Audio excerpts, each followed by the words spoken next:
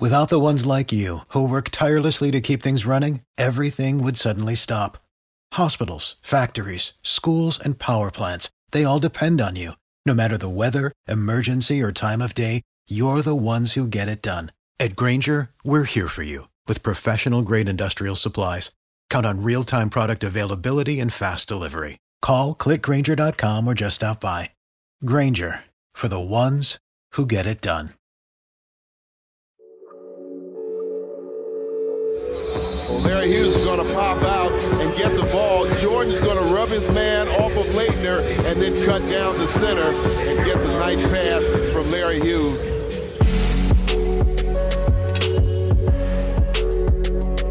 Long rebound, Hughes. Fake, jumper is good. Give it to me, Larry. Give it to me, Larry Hughes.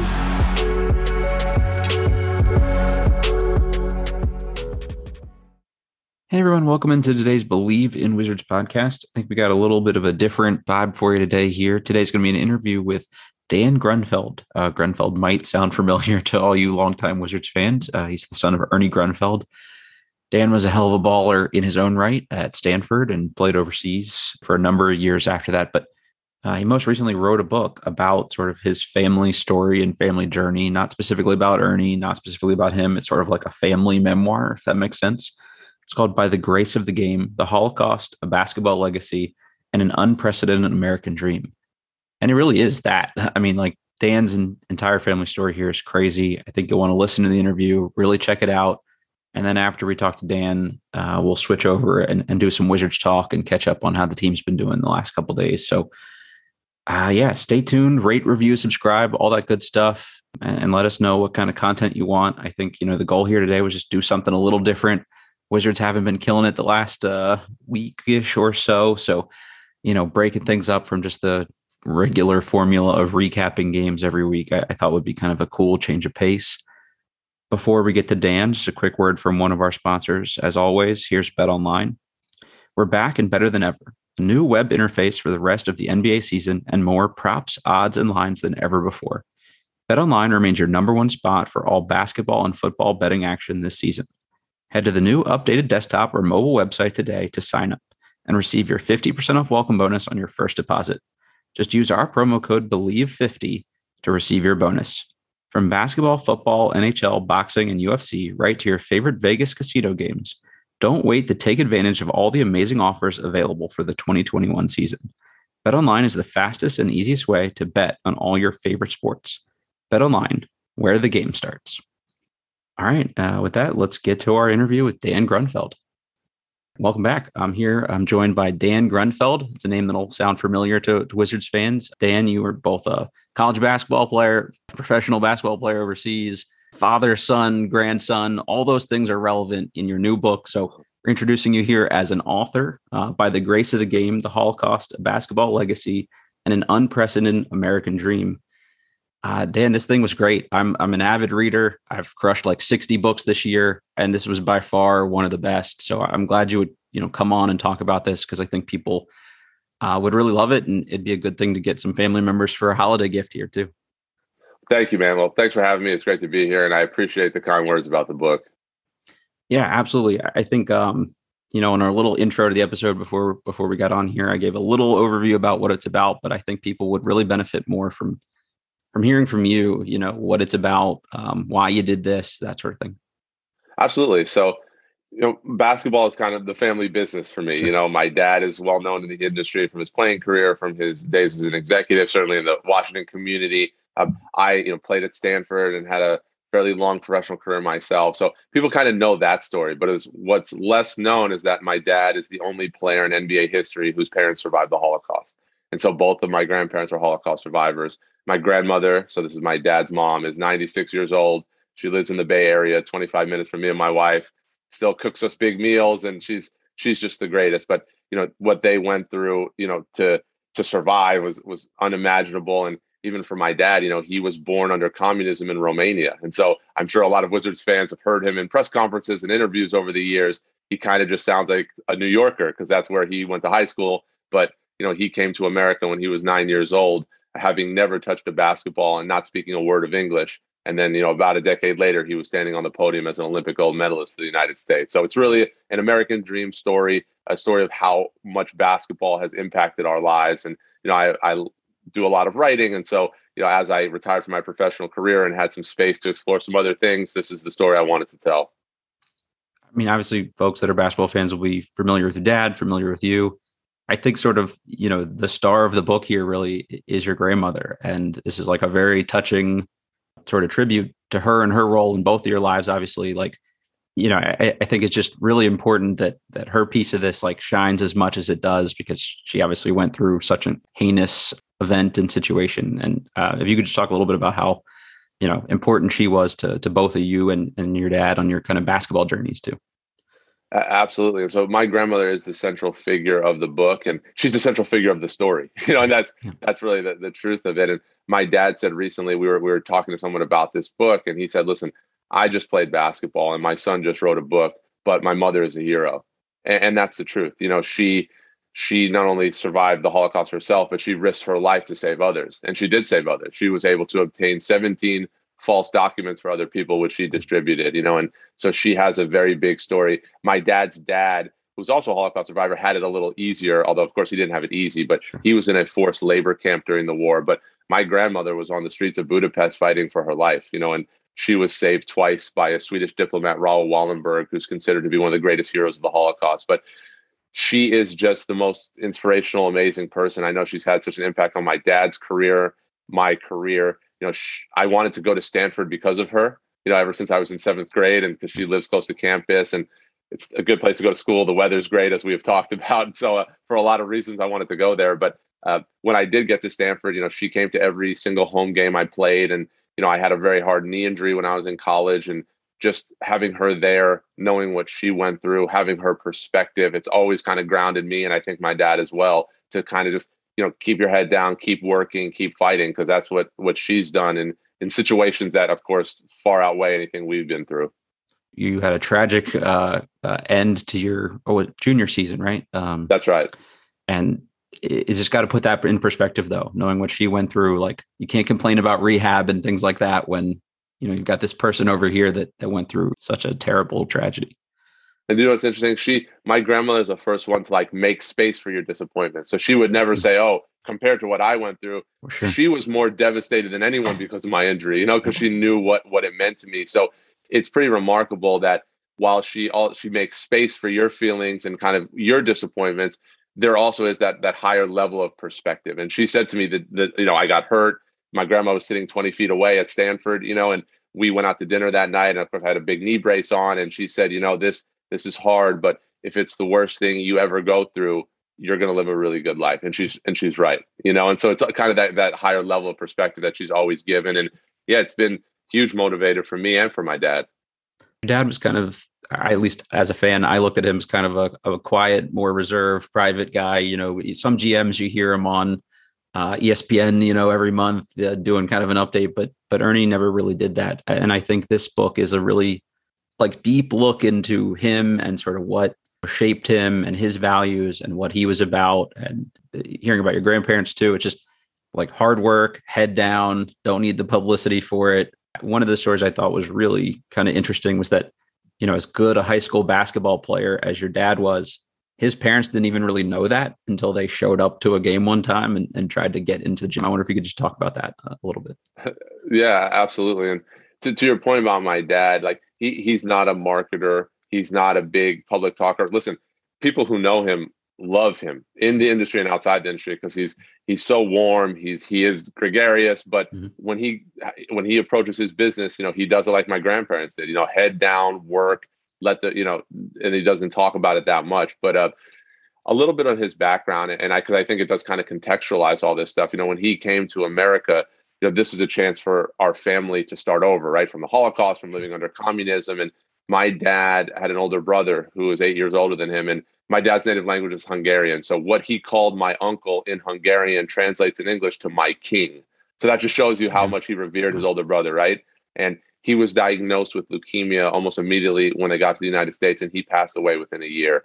And so that's just such a crushing loss for my whole family, certainly for my dad. And so here he was in New York City as an immigrant, didn't speak English, had lost his brother. My grandparents had to work all the time to build a life. So he just went to the playground to make friends, to learn English and to heal. And he started playing basketball, and so to your point, like my grandparents knew that it was something that he did, it's something he did in his spare time. Outlet. It was an outlet, and listen, in New York City at that time, like kids needed something to do. So they're happy. Hey, Ernie likes to play basketball. We work at our fabric store, and they never saw him play. And by the way, my dad's dad, my grandfather, was a great athlete. He was a world-ranked ping pong player and a semi-professional soccer player, 6'3", big kind of burly guy. And so he loved sports and athletics, but they just didn't know. And so to the story that you referenced, they were at their fabric store one day and they got a phone call, and it was my dad's high school coach. And my grandmother answered, and he said, "Mrs. Grunfeld, you have to see your son play basketball." And the reason they had never seen him is because my dad's high school games were in the early afternoon, and my grandparents would have to close their fabric store, which, like, for immigrants in New York City trying to build a life, that's tough. You can't close the store, So they finally did that. And the following week, they went to one of his games, but they didn't close it too early. So when they got to the gym, the game had already started and the gym was full. And so the usher at the door was locked. He said, "Hey, sorry, you can't come in. The gym's full." And, my grandparents, their English wasn't very good. And my grandfather said, guests of coach or parents of player. And the usher said, "Hey, we can't help you." And then my grandmother said, "Our son's name is Ernie Grunfeld." And the usher said, his eyes lit up. He said, "Why didn't you say so?" The door swung open, and they entered the gym and looked around. And, my grandma still tells this story, by the way. My grandfather nudged her elbow and said, in Hungarian, of course, "Hey, if Ernie's so good, why isn't he playing?" And my grandmother pointed right to the middle of the court and she said, "Look right there, that's Ernie."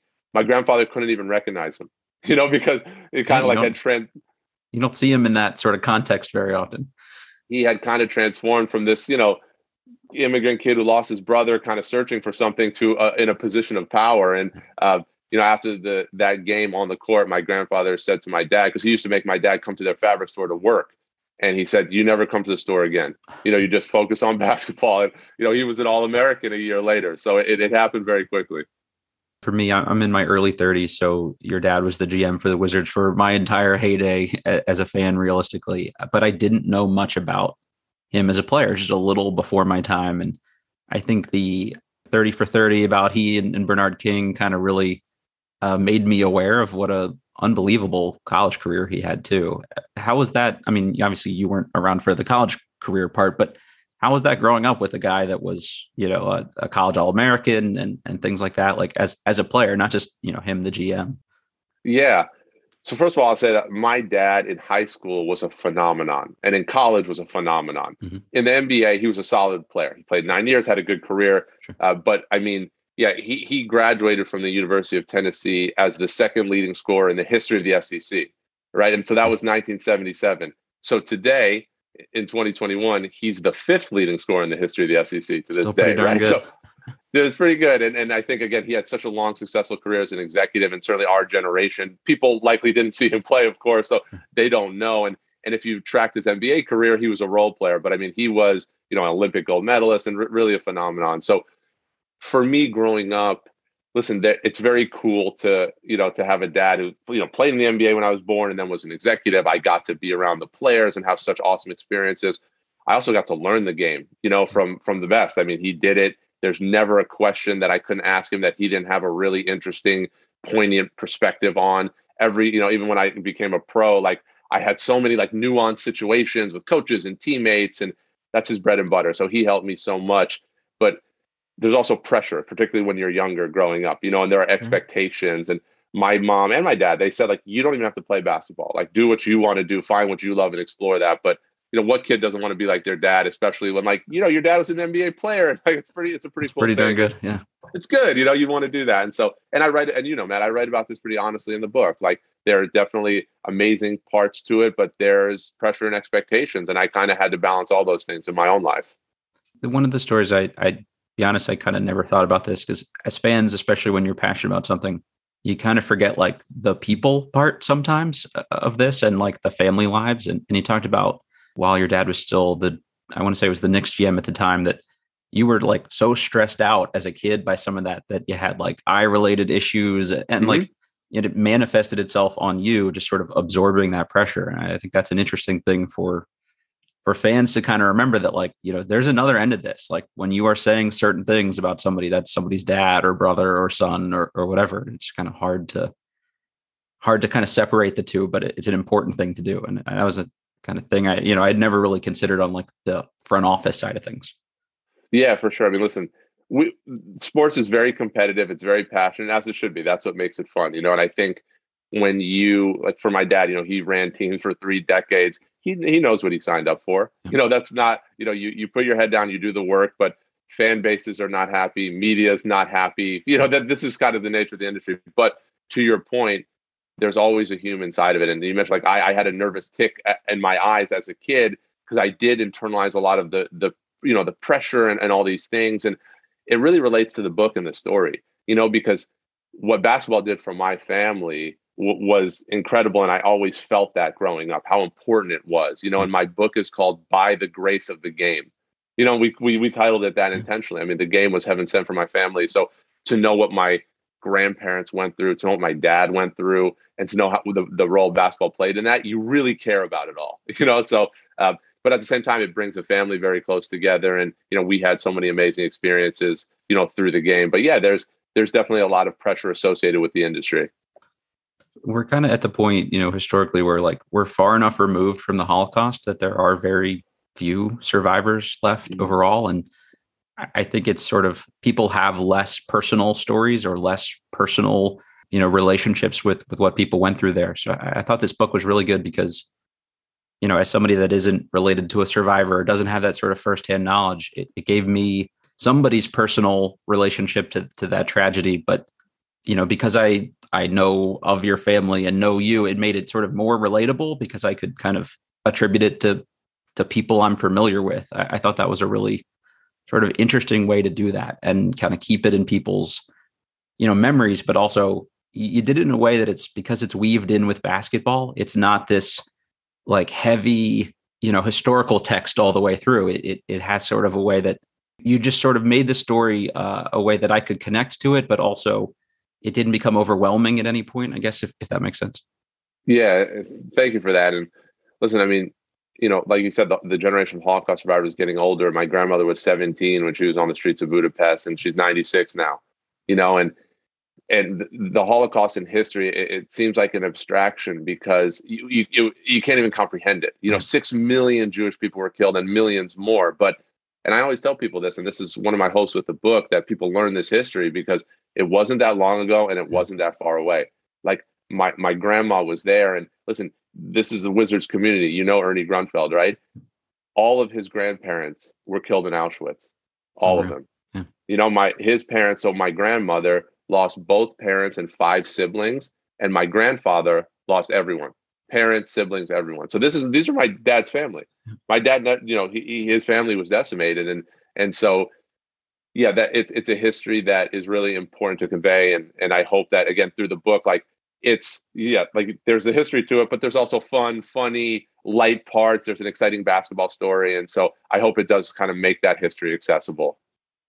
Yeah, absolutely. I mean, at least it did for me, and I think it will for others too, especially everything that's kind of gone on, in the last couple of years here in this country or just society in general. I thought the timing was really important because it doesn't take, like you said, we're not that far away removed from this where, like, if you let people be too hateful or too sort of divided, that you couldn't suffer, hopefully never to that extreme, but, just it could lead you down a bad road as a society, I think. And one of the key pieces here is that basketball, can unite people and bring people of different backgrounds together and, with different experiences. And I thought that was a really cool takeaway too. Yeah. Thank you for that. And it's true. My grandma still says it, like it could happen again, but not just to Jews, to anybody. Right. And I think for my family, we've always been very concerned when people aren't treated fairly, because there was a point in time where we needed voices, and there weren't enough of them. And so you always have to stand up against, when people aren't treated fairly, you always have to stand up against that. And I think, talking about my dad and talking about his time as an executive, something people always say to me who know my dad is how fair he is. And I think that thread kind of stretches throughout the family of just like fairness and treating people, the way they should be and standing up for what's right. It's incredible. And I think you mentioned this earlier too, but your dad is not a native English speaker. And I was just trying to go through like my mental Rolodex of, of GMs in the NBA that probably didn't grow up speaking English originally, like Masai Ujiri, like it's like a short list of people. And I think that's a job where there's such a personal element to it. And to be able to navigate that when you did start out somewhere else. And I actually think as the game got more international, it probably allowed him to connect with people that maybe not everybody had the same sort of histories or backgrounds with. He kind of lived both sides of it, I guess. 100%. I mean, and anyone who's had, personal interaction with my dad will tell you he connects with people very easily, very quickly. And he does, his background is so interesting that he can almost relate to anybody, and, when he came to America, he spoke Hungarian, Romanian, and Italian fluently, and so then of course, as he got older, he lost Romanian and Italian, but he still speaks Hungarian with my grandma and of course English. But I write this in the book, as you know, because language is kind of a thread, right? And we say in my family, like the basketball, it doesn't know what language you speak. It doesn't know what country you're from, or what color your skin is, what religion you are. That's what, to your point, it's such a uniter, And so for my dad, his first job after he retired from playing was broadcasting Knicks games on the radio in New York. And when he came to New York City as an immigrant and didn't speak English, he was denied admittance into a school because he couldn't speak English. So then here he is. Yeah, and by the way, at that time, he used to go with my grandfather and watch Knicks games in the bleachers in the nosebleed section. And then he was playing for the Knicks, running the Knicks, and then broadcasting games. So yeah, that's why I wrote the book. It's really a remarkable story, and this community knows one that people really have no idea about, because my dad doesn't talk about it publicly much because it's very hard. It's a very difficult past. I mean, was there like a moment or an event or something that prompted you to say, like, I need to do this? Like, I know I've heard you talk in interviews about, like, you do like to write and you do a lot of writing already, but a book is a big challenge, especially a book so personal. What made you decide to take that on? Yeah, it was a process. And when I stopped playing, there's a lot of healing you have to do in your own life when you, like a basketball career, particularly mine was so intense. And I write about this very honestly for so many reasons. And so, after I was processing my pro career and really, again, connecting more and more with my family's story, it grew inside of me. Like, man, I want to tell this. I need to tell this. And, like you said, there's a lot of things going on in the world that are scary, that are concerning. And just to having seen what my family went through, what we overcame, because again, there's a lot of darkness in this book, but there's more light. It's hopeful, it's happy, it's inspirational. And I was like, this story matters to me, but I think it just matters. And I really want to tell it. And so I approached it like I did basketball. I woke up early to write. Once I said I was going to do it, I really, applied that discipline to get it done. And it only took me 5 years. So I can't say I was like, that I was on it, every single day of it. But you gotta work too, right? Yeah, that's true. I got a family, got work, but it's been a hell of a journey. Is there just sort of one story in particular that you like to tell from this book that kind of, you think would help people kind of get what it's about, or kind of sell them on the idea that this is something that they really need to read and would benefit from? Wow. One story. I mean, you don't have to encapsulate the whole book, but is there a story that either people have talked to you the most about, or seems to really resonate, or maybe just even find funny, or like something that you think would be good for listeners to kind of know about? To me, the most powerful story in the book is about my uncle who passed away. And it's not, of course, a happy story. I think it's the saddest story. And I've learned a lot about myself and about my family from this process. But, again, I mentioned my grandmother lost 7 immediate family members. My grandfather lost everyone. But my uncle's passing is really the greatest tragedy that happened to my family. And, I'm named after my uncle, and so I've always kind of carried that with me. And now that I'm a parent, I understand a little bit more what, and to, for my grandmother, for my dad to lose his older brother, and so I'll tell you, this is a difficult, a difficult detail, but, when my uncle was very sick and they knew kind of the end was near, they lived in Queens, New York City, but my grandfather was painting houses in Connecticut, to be able to make a living. And my grandma called him and said, and kind of told him, hey, you have to come to the hospital immediately. Like, he's not doing well. And they didn't have a car. So my grandfather just caught rides with people to Connecticut. He got to the hospital like in an instant. My grandma said he took that to his grave. We have no idea how he got back so fast, but he got to the hospital. And, I asked my grandma, did he make it in time to say goodbye to his son, and she said no. And that's just such a crushing detail. And, my dad at the time, they told my dad went to stay with his uncle in the Bronx when my uncle was sick. And so, that for my dad was, as a 10-year-old boy, was, of course, you could only imagine, so it's that kind of like depth of emotion that kind of makes the payoff worth it. And that my dad just went to the park to heal, and he started playing basketball. And I think, another story kind of like off the heels of that I think your community will really appreciate, of my dad playing at the park in New York City and having a chance to prove himself against some older kids. And there was a fight, and one of them took my dad's head, his face, and slammed it against the concrete, over and over. And honestly, I grew up, my dad would reference that often, because he never forgot about that. And what happened later on in the book when my dad was able to see that guy again, but now it was my dad's turn to be the one delivering the punishment. And he did that on the court, and then in other ways as well. So I think that's the nature of the book, right? There's hard things. There's also really hopeful things, and there's also really satisfying things. I think at the end of the day, it's satisfying because you see a family go through a lot, stick together, persevere, overcome. And so it's a very remarkable journey.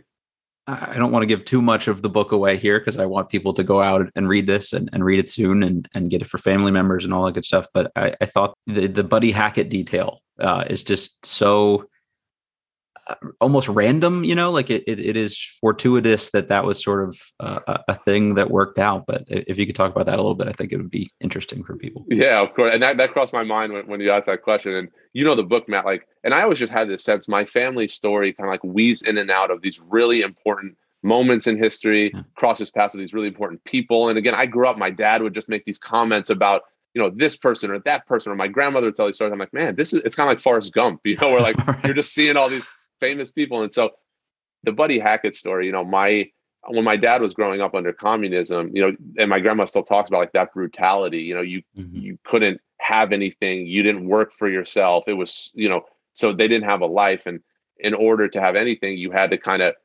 transact on the black market. And my grandfather was very good at doing that. And it was illegal, but you could be jailed, tortured, killed for that, but it wasn't shameful. You had to do it. And so they were able to save up about $1,000 worth of Romanian money and about 4,000 American dollars, which was a fortune. And, they, again, Holocaust survivors, they had chutzpah, as we say, they took risks, they were hustling, they had guts. And, when they fled Romania, they were refugees, they were enemies of the state. They were not allowed to bring anything out of the country. But my grandparents said, we got to take our money out. We have to figure out a way. And as they got every cent to their name out of the country. And the American dollars, Buddy Hackett, who's one of the greatest American comedians of all time, he had hosted the Tonight Show, I think, roughly 80 times at that point, or he had been a guest. My grandparents were able to elicit his help in smuggling out their money, and he did that. And he sent the money to my great uncle who was in the Bronx with an extra $50 on top, which today is like over $1,000, with a note that just said, "Good luck in America. Sincerely, Buddy Hackett." And that's the money my family used to start a life in America. And then 20 years later, once my grandparents had made good in the country and were in Las Vegas seeing a comedy show, they got a chance to see Buddy Hackett, and he remembered, and they told him, "Hey, our son's a big basketball star now." And so it was really kind of worlds colliding. I think that's another important theme from the book too, is that, you can get through a lot of terrible things just with like the right attitude and perseverance, but you also need like a helping hand from people along the way. And you rely on, kindness of other people. And, that's one of those stories, but it kind of comes through a lot in the book too. And I think that's, as people are kind of standoffish with each other, and we've been quarantined for a couple of years now, and people's skills are kind of not at the forefront for everyone at the moment. Like, that's an important thing to kind of keep in mind. And this is a nice reminder of that.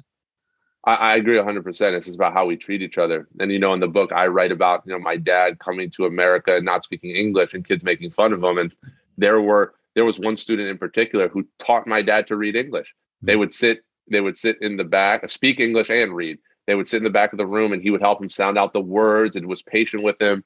And to this day, he's a dear friend of my dad's. And a lot of those kids I write about are some of my dad's best friends to this day, because, he knows what it's like when you need people to be there for you. And, it's very cool since this book's come out. I've had so many people reach out. And again, my dad's not a marketer publicly or even privately.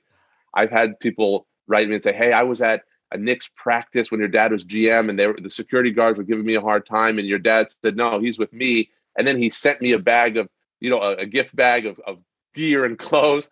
And, I'm like, wow, that's so. And I'd ask my dad about it, and he'll be like, oh, yeah, but he doesn't kind of publicize those type of things. But I think he treats people that way because he knows what it's like when you need a helping hand.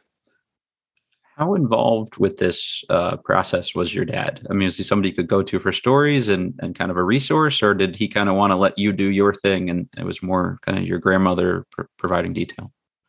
So I interviewed both my grandma and my dad over this course of a year and a half. And so now I didn't tell either of them exactly what I had in mind because I needed space. So I said, listen, I have a family project I'm working on. I just want to know the history. Sure. And we had talked about this over the years where I had interviewed them in certain ways. And so it was great. We would just talk for like a half hour, an hour, and I would, really double click on like his experience as an immigrant at the Olympics, the whole thing.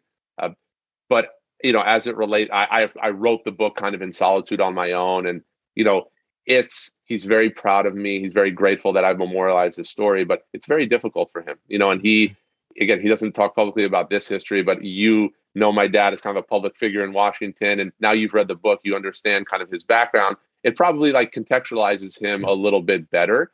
And yeah, this is hard stuff. Like basketball is winning and losing. What this story is life and death, and so it's such a different scope. And so while he's very proud, very grateful, there are difficult things here. Be very honest. Like I'm always the first person that says like Ernie made a lot of really good trades in DC, but as a fan base, you stick to the one or two that didn't pan out for whatever reason. And like, I don't know, I kind of felt like an asshole because I had ever criticized, you know what I mean? Like it just, because once you know him as a human, it's really, or you feel like you know him better as a human. It makes it seem so unimportant that X, Y, or Z draft pick didn't really work out. Well, listen, first of all, don't feel bad about anything because sports, fan bases are passionate. And, we say in hoops, like there's winning and there's misery. That's it, and the mechanics of running a professional basketball team are so intricate. Right. So there's so much going on. And, listen, you win, you rebuild, you win, this is the nature of it. So, but to your point, there is a perspective there that's important, which is like, listen, at the end of the day, this is sports and there are human beings behind it all. And so again, I think it always relates, like it's totally fair to criticize, analyze all those things. This is sports. But at the end of the day, there are human beings here and there are families here and everything like that. So I've always tried to like approach it with that mindset as well. But again, sports are passionate. Sports fans are passionate. It should be that way. Yeah, that line of personal versus professional, I think, is like a nice reminder. It just that was kind of a big takeaway for me, I think, too. There's a lot of stuff about your basketball career here, which I also found really interesting. Trying to make an NBA roster and summer league teams, and I don't want to give this one away because it is funny and maybe not one you probably want to tell too much, but there's a really good story with Larry Bird and a post-game dinner that I think people will get a kick out of. But one I do want to touch on because it has, I think, maybe some ties to DC. You talked about training with Frank in the Bay Area, and we had Gilbert Arenas on this podcast, and he also talked about training with Frank. And this is the guy he credits with sort of getting him into like super shape to go into like peak Gilbert Arenas mode that we think about.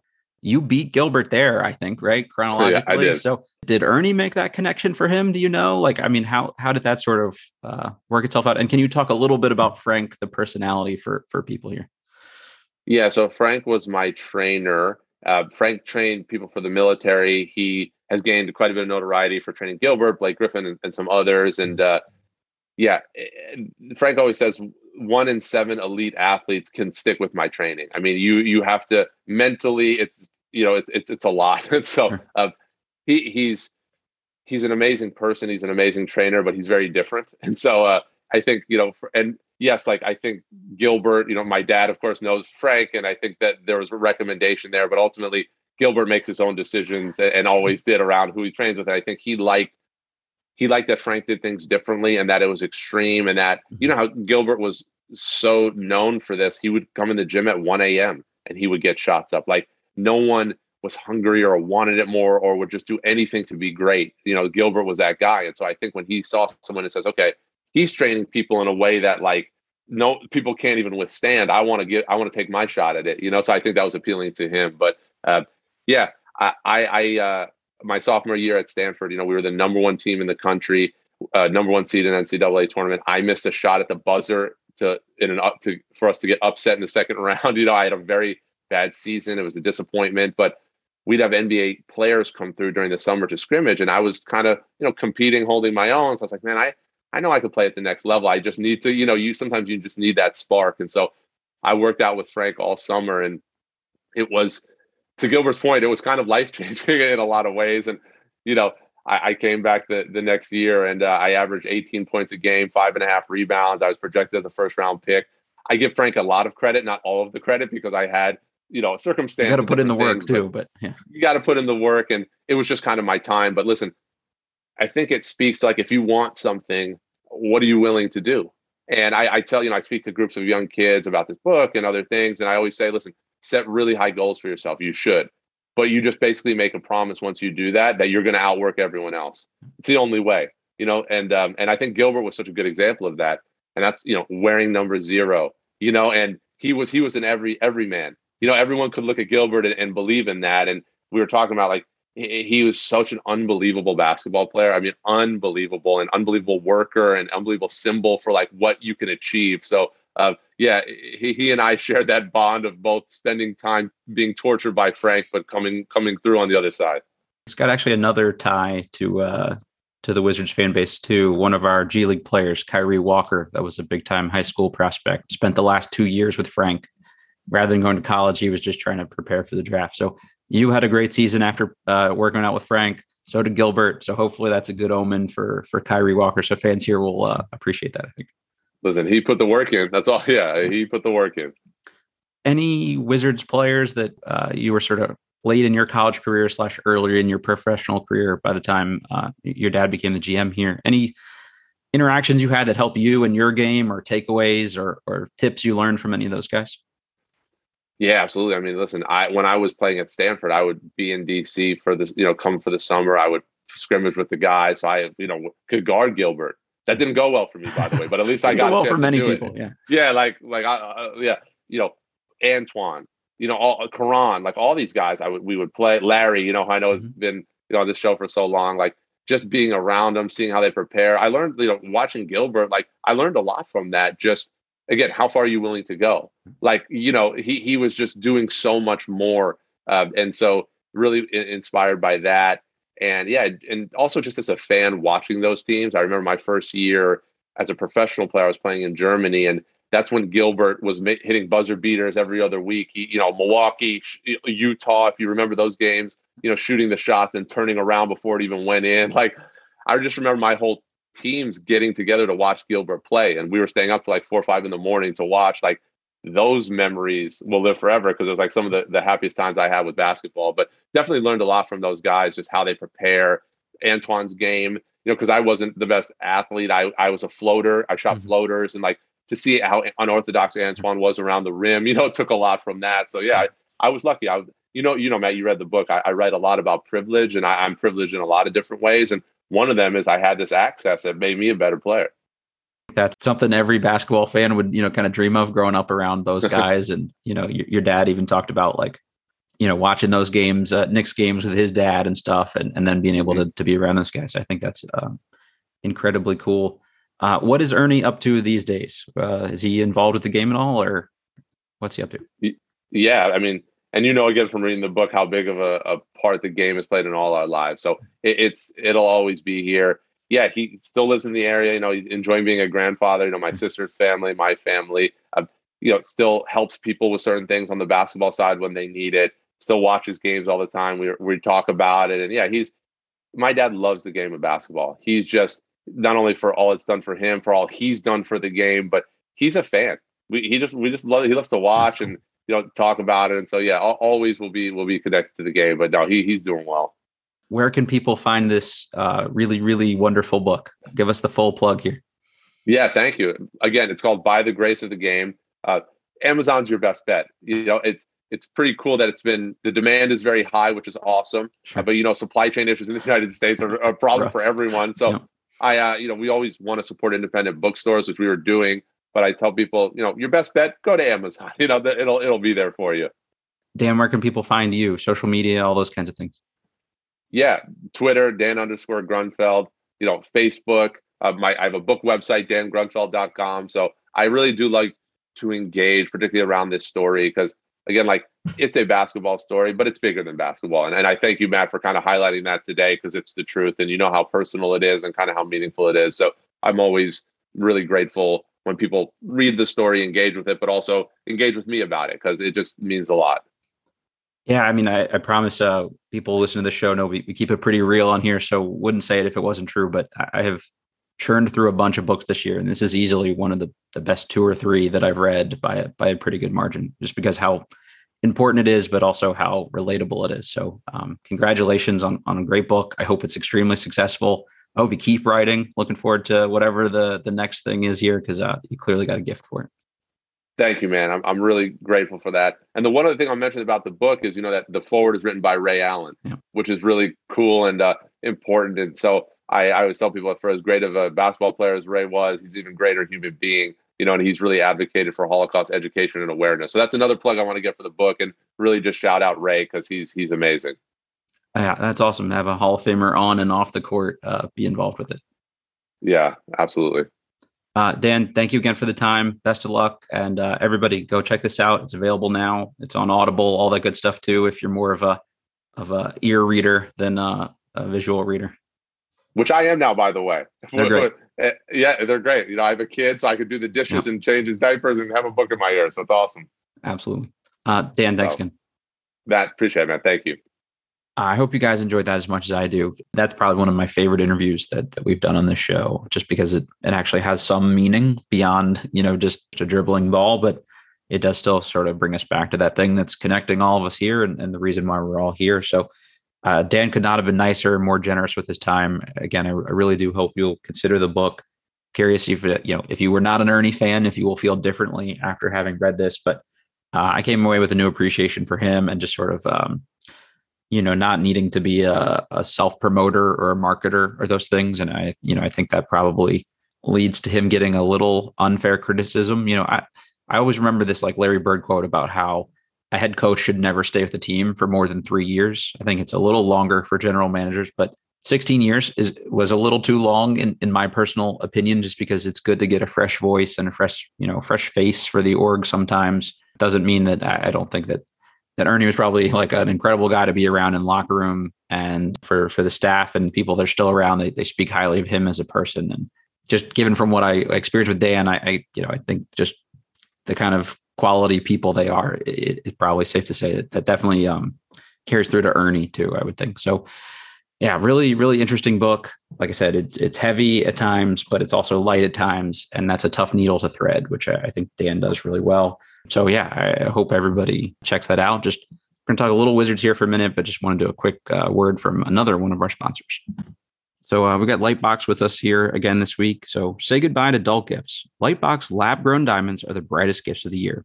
Using cutting-edge technology and innovative techniques, they've cracked the science of sparkle, creating the highest quality lab-grown diamonds you can find at a light price, only $800 per carat. They have the same chemical makeup of natural diamonds, but are just grown in a lab. Because of their process, they can create stones in blush pink and beautiful blue, as well as classic white. Lightbox lab-grown diamonds are the gift they'll never want to take off, priced so they won't have to. They really do make any outfit sparkle. Visit lightboxjewelry.com to add sparkle to your holiday shopping. That's lightboxjewelry.com. Lightbox diamonds, never a dull moment. All right, well, speaking of lighting things up, the Wizards have not particularly been doing that of late. Struggled to get through the Pistons game, which, man, if they'd have blown that one, I think I would be in a much worse place. I know everybody's saying that's an ugly win, and there's a lot of bad takeaway from it, but a win is still a win. And they're clearly searching for some stuff and struggling a little bit. So if you can struggle and still win games, that goes a long way. Given the head start that they had at the beginning of the year, if they go 500 the rest of the way, they're a playoff team. So if you just beat the teams you're supposed to play early in the season while they're spunkier and still have something to play for, I think that's going to bode well for you longer term. So myself included, I do think it's good that we, all kind of take a big collective deep breath. I've heard a lot of Beal sucked the other night. He hasn't been that good this year. We have to trade Beal. We got to rebuild. Okay, let me just talk about like team building here for a second. This is my take. I think, everybody's welcome to their own sort of personal opinion on this. But the one thing you're committing to with a rebuild is you will be bad at least for some amount of years. The Wizards are winning right now, and our fan base is still collectively seemingly kind of miserable anytime they lose one game. So, them going 10-72, I don't think half this fan base is still going to exist because we'll all have had heart attacks or just stressed ourselves out so much we can't care about basketball anymore. So you are committing to being bad for X amount of time. And that's if you're lucky. If you rebuild and things do not go well, that could be decade plus of being bad. And one of the criticisms of Tommy Shepard is we still don't really know how good a drafter he is at this point. Like, I like Hachimura and Avdia, but they're not like fringe stars in my opinion. And we're not hitting high on second round picks thus far. Maybe Todd turns into Kevin Garnett. I don't really see that, but you never know. It's just one of those things where like, there's a lot that goes into that. And then you need a lot of luck on the back end. Look at OKC. I mean, they drafted 3 Hall of Famers, but they couldn't get them together in a time frame enough to keep them together and actually win a championship with it. So if you spend 10 years being bad and hope that you get lucky enough to get 3 potential Hall of Famers and still can't win with them together on that window of their sort of first deal, they could all just leave and you've done all of that for nothing anyway. So to me, I think the better path is you try to win, you establish credibility as an organization, you show that you can make the playoffs a couple years in a row. That does matter to free agents. We've had them on this show talk about, not wanting to go to a place that's been a cellar dweller for however long. So just being good for a certain amount of time should theoretically help you. And then you keep your books as clean as you can so that they align with other stars potentially being available. And you hope that somebody's unhappy and needs a new place, or maybe you've collected some assets by then and can do a sign and trade or whatever it is. But to me, that's a more realistic path at least being like a high end playoff team. You have to have a top 5 guy realistically to be a championship team. And tanking is one way to do that. But a lot of these guys change places. LeBron has changed a bunch of times. Kevin Durant has changed a bunch of times. Like Steph Curry and Giannis haven't, but guys move. Who's to say that a Luka or somebody doesn't get fed up with Dallas in a couple years? And maybe he's okay with Beal being his second fiddle and wants to come to DC because it's closer to get back overseas in the offseason. I don't know. Like, there are all kinds of factors that could play into it. And to me, I'd rather watch at least like a reasonable playoff team that's exceeding my expectations overall, and then still have some sort of hope for the future. And that, to me, I think what Tommy's done deal-wise so far, I think aligns with a little bit more sort of his skill set, is to like make good deals on the margins and then flip a big one every once in a while and get some value for people that maybe you couldn't. So I don't know. Again, I'm not saying like don't be in your feelings if they lose 3 out of 4 or 4 out of 5 or whatever, but I think it is kind of important to keep that in perspective, that every time Beal has a bad game, we don't have to do the please trade Beal immediately. He's the worst ever. He had a couple shots late in that game that were pretty clutch, in my opinion. Yeah, he had like the one turnover. It is weird to me that the ball handling gets so loose when anybody actually pressures him late in a game, but hopefully that's something he keeps working on. They have not shot well, like as a team. And law of averages says that will correct itself at some point. They've been rough the last stretch. Beal's averaging a little over 20 over the last 10 games, like 26-4. Shooting splits like 45, 30, 75, not ideal. Dinwiddie, 8-4-4 over a 10-game stretch in the last, couple weeks here, and shooting below 35%. I think below 30% from 3, which is rough. And Bertans is the 3rd highest paid player on the team, and he has been mostly a net negative. So like that signing has not worked out particularly well, but maybe Tommy can pull a little magic with that, or maybe the guy just gets better at some point. He's probably can't be worse. Like, he didn't get here by being this bad a shooter. So, or shooting 20% from 3 or whatever he is at the year. So that has to fix itself at some point. But to me, there's still a lot of bright spots. Like, Daniel Gafford has been really good. Defensive field goal percentages, he's near the top of the league. I mean, that's pretty awesome to see. Like, if you look at all the best defensive centers, Gafford has been one of those guys. He protects the rim. And, anytime Gafford has a bad game, it's, oh, he's a bum. He can't catch. We have to get him out of here. The dude's 23. He's continued to improve with more meaningful minutes, more responsibility.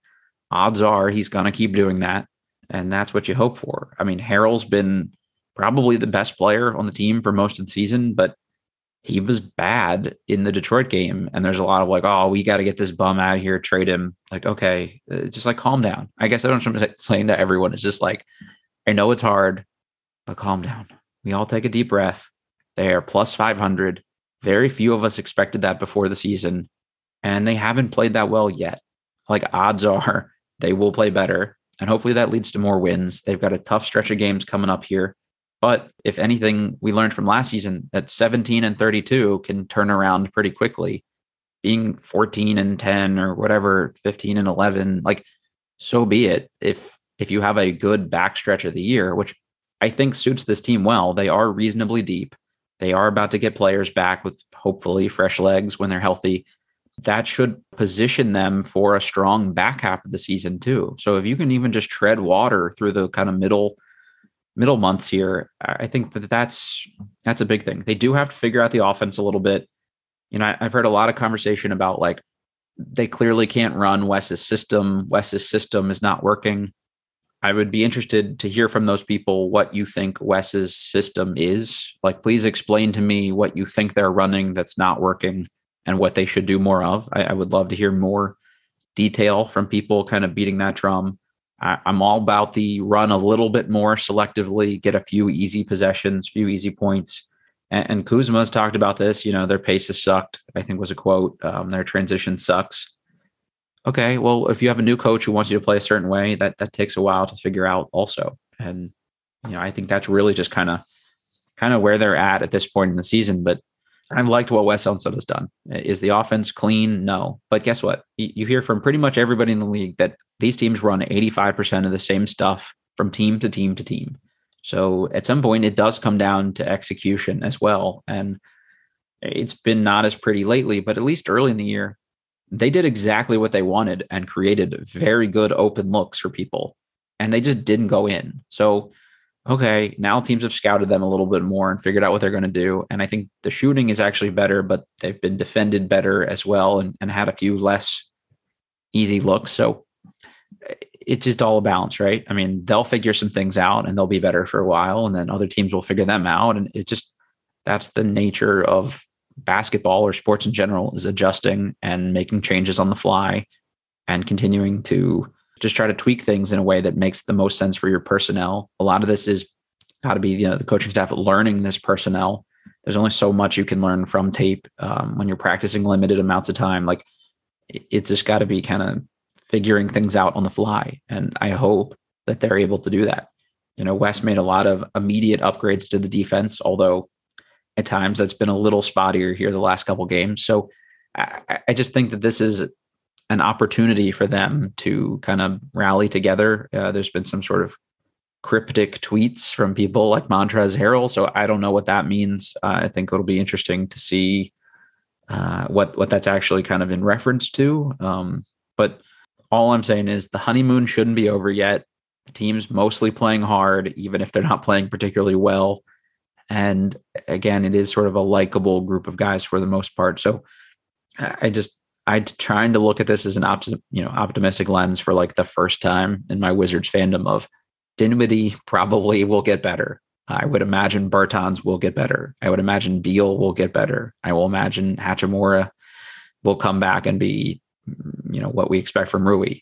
I think Thomas Bryant will give them a spark and some energy and some fresh legs, in kind of the winter months when a lot of teams are looking for that. So that'll be good. I mean, Montrezl Harrell is an undersized center, and that does sort of limit what he can do.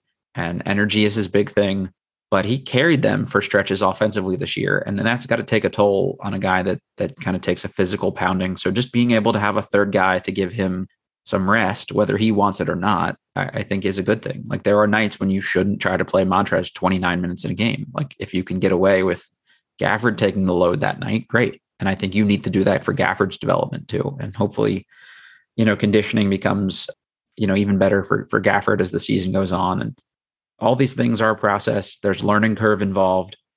Very few of these guys have actually played together, at least in the roles that they're being expected to play here in DC.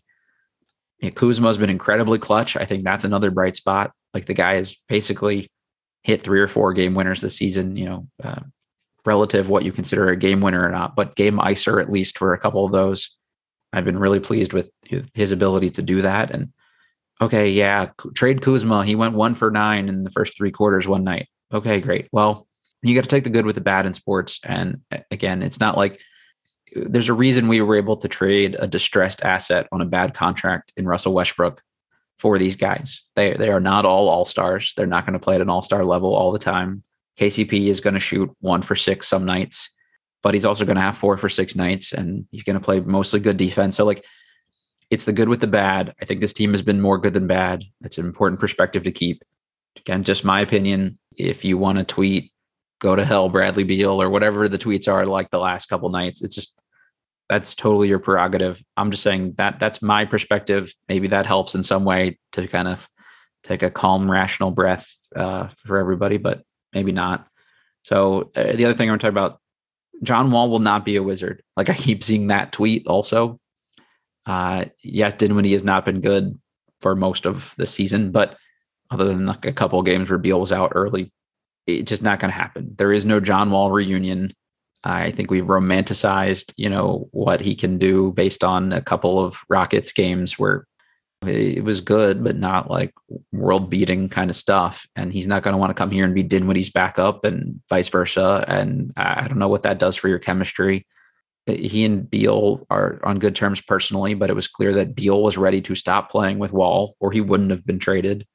Got Ted Leonsis throwing shade at Wall on the way out, and Wall talking about loyalty is important to him. Like, he feels slighted, and Ted was clearly over it in the other way. So that's not a reunion that's going to happen. So I wish John Wall the best. If he chooses to take a buyout, I hope he goes somewhere and plays and is productive and stays healthy and gets a ring and all that good stuff. But it's not going to be in DC.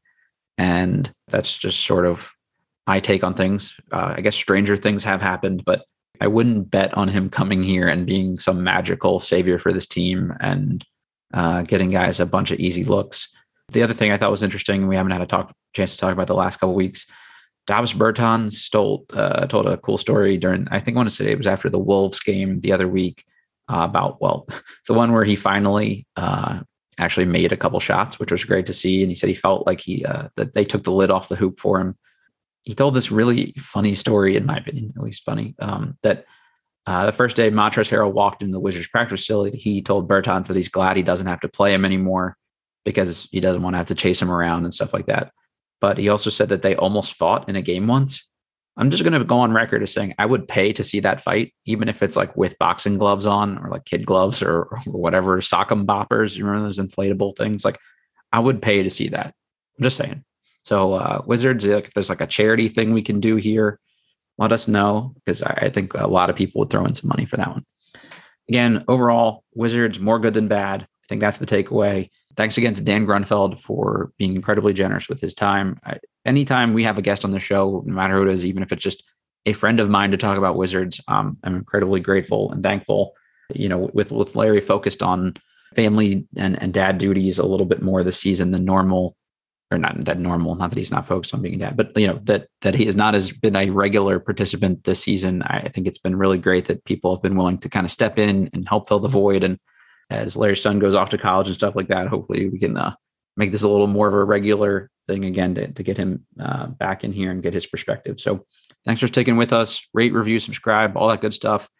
If you want to sponsor a podcast and get some ad reads on here for your company, let us know. That is another thing that people have been doing too and reaching out about. So you're certainly welcome to talk about your bakery or your Etsy shop or whatever those things are. So hit me up and we can make those kinds of things happen.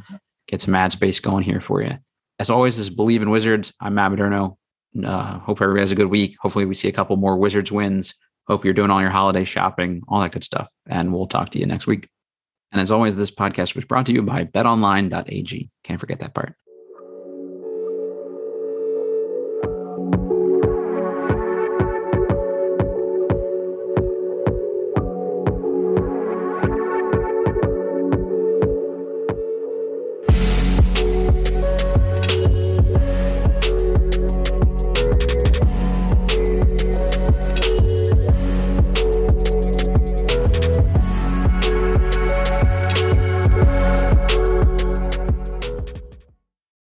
For the ones who work hard to ensure their crew can always go the extra mile, and the ones who get in early so everyone can go home on time, there's Grainger, offering professional-grade supplies backed by product experts so you can quickly and easily find what you need.